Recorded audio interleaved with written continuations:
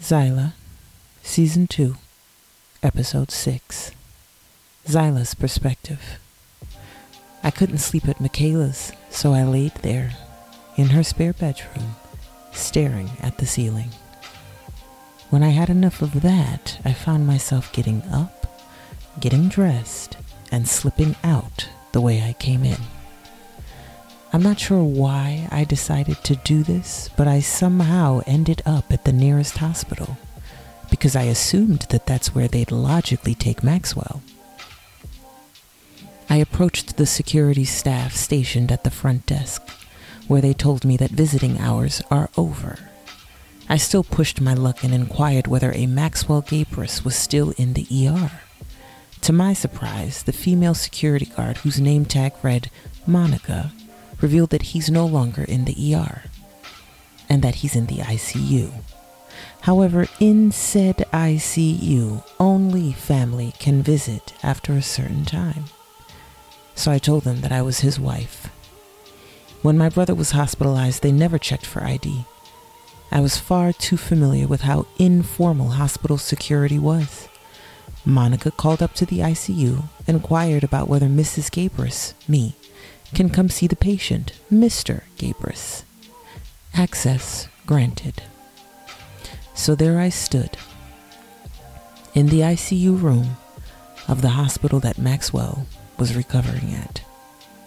I just stared at him as he succumbed to the drugs that maintained his comfort and his state of slumber. He was so badly beaten. His nurse said he was too sedated after his procedure to get any viable information out of him, which meant all she had was my word that I am, in fact, his wife. Apparently, this attack that he suffered led to a broken nose, 2 broken ribs, and as a result, internal bleeding. They were able to rush him to surgery to cease the hemorrhage and to repair his nose. But she also said that there's not much that can be done for his broken ribs. We'll just have to manage his pain and his activity as he heals. I listened to all of her updates, wondering how this could possibly happen to someone as large and able-bodied as Maxwell. I tried to make sense of everything. Michaela's speculation sat at the forefront of my thoughts. Perhaps this was an inside job. Perhaps Sebastian did set this all up. If so, he's a phenomenal actor, because his surprise was just as palpable as mine. He had opened the door, my door, with the intent to actually harm Maxwell, only to discover that someone beat him to it, and that shock was abundantly clear on his face. I witnessed the color drain from his naturally umber complexion. However, he was unusually calm when the police were questioning us. I was losing my entire shit while he escorted them out as if they just came by to have Sunday afternoon tea. He always also had the tendency to become overtly angry when Maxwell was brought up. His desire to be territorial was also uncalled for. I understand that they had their own little battle of wits going on, but more often than not, Sebastian portrayed more angst and less self-control than Maxwell. Oh God. Sebastian did do this. He had to have done it. Who else had the motive? Who am I kidding? I did this. My impulsive decision-making, my obsession with having both of their attention, that's what did this. I backed into the wall and slid down, succumbing to the defeat, the guilt, and the shame. Immediately, the urge to curl into my mother's emotionally unstable arms arrested me. And for the first time since my brother's tragic passing, I wanted to call him. I wanted him to be my friend. I wanted to ask him for advice. I felt alone. How could you let this happen, Zyla? I asked myself. Perhaps I wasn't completely alone. Maxwell and I both seemed to have some recovering to do. Michaela's perspective. I sat in the waiting room staring at the redhead file through paperwork. Anxiety has never been an issue of mine, but I suppose there's a first for everything. Michaela, she finally said my name. The doctor's ready for you. My heart was beating out of my chest, but what other choice did I have?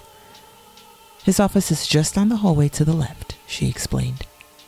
Thank you, I stated as I handed her the initial appointment paperwork. I walked down the hallway slowly, contemplating the option of backing out despite his outrageous non-refundable fees. I turned left at the end of the hall in time to see Dr. Sebastian Ramirez open his office door to greet me. Michaela, he said, extending his hand to meet mine. Did I say that right? Yes, I said, as I took his hand in mine. It's nice to meet you, Dr. Ramirez.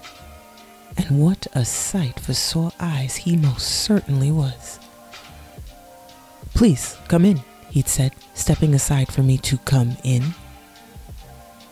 I walked into his well-lit, spacious office and saw myself to a seat on his couch. He formally introduced himself and then began the session by asking me a series of mental health screening questions. I, however, was not there for therapy. I forfeited a decent amount of cash to shed light on a much bigger issue. I wanted to cut to the chase and simply ask if he had anything to do with what I witnessed. However, that would be too easy, and if I learned anything from what Zyla overshares, it's that he is a very patient and very intellectual man. We will have to take our time, but we are going to get to the bottom of this. I adjusted my sweater enough for it to slip off my shoulder a bit because Zyla was also able to reveal that he is a sensual man.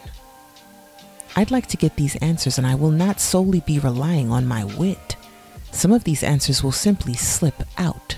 For that to take place, there needs to be a degree of distraction. Once I get all that I'm looking for, I will confess who I am, and we can all go back to our merry little lives. So, Michaela, what has brought you to therapy? He asked. I cleared my throat. I think I may be addicted to sex, I stated. Now, I do not think I'm addicted to sex, but I think Zyla is. I also think she's addicted to attention from men. All of the above has clouded her judgment, and Sebastian is likely never going to be able to actually offer sound and reliable therapy to Zyla after this shit show because he is addicted to her. So today, I am Zyla. Someone has to tell her what's going on right under her nose, and soon, because I fear that she may not survive this next blow. I fear that she's in way over her head, and my advice has been falling on deaf ears. What has brought you to this conclusion? He asked. I've ruined a few relationships that meant a lot to me, and I think I'm just ready to actively start working on taking control of it rather than have it continue taking control of me.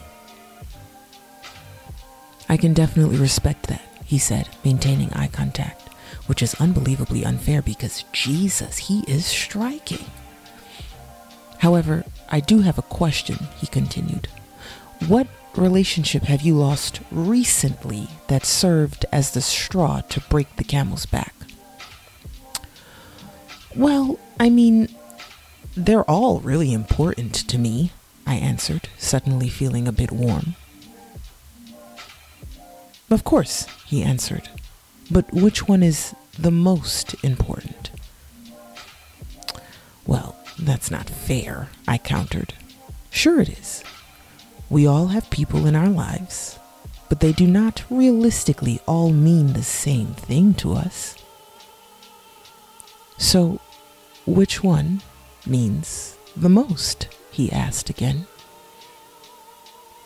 My best friend. My thoughts have betrayed me, finding a new home outside of my mind and in this new space.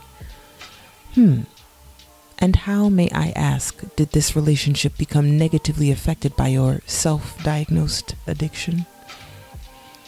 He offered a smirk alongside the word addiction. Well, I found myself being dishonest with her for the sake of my own selfish needs, and I've never been dishonest. We've always came to one another with everything. So now I think she knows that I'm being dishonest, and it's eating me up.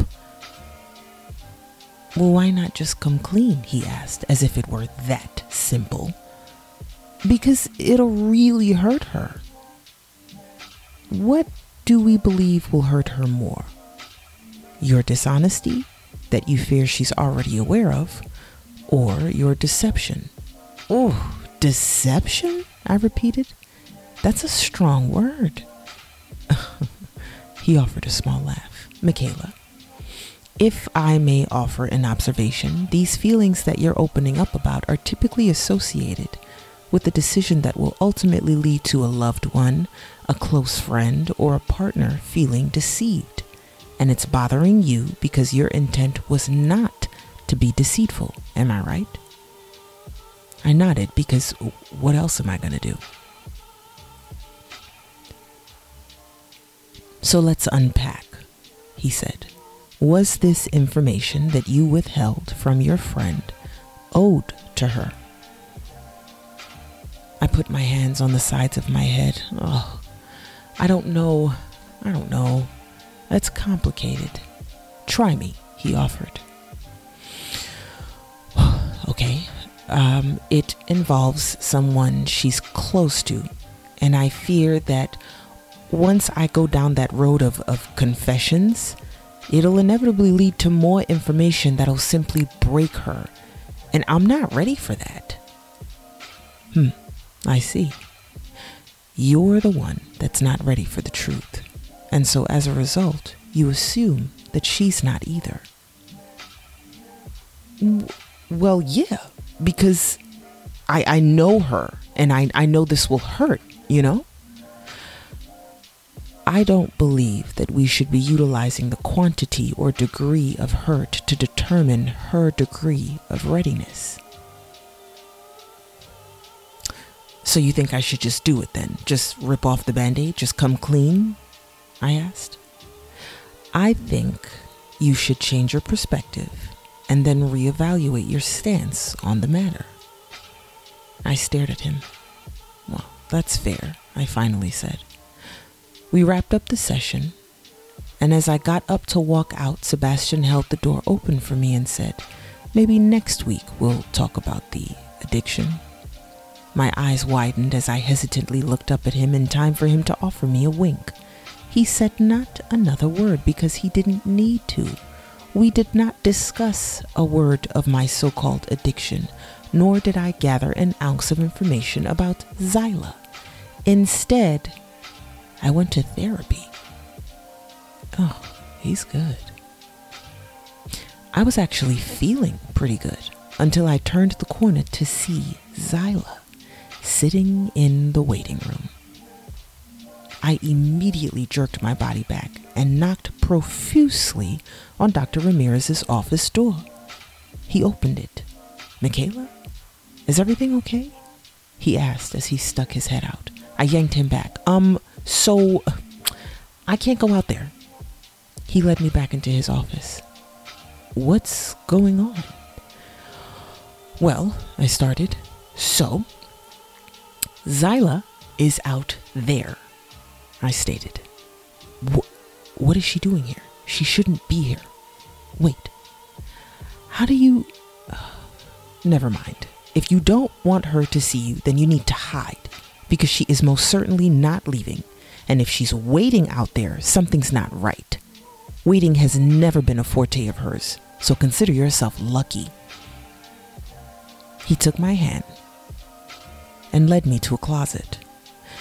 Be very still and very quiet. But we will have to get to the bottom of this, he waved his hand between the two of us, later. As he shut the closet door, his office door immediately flung open. There she is, I thought. My best friend had arrived.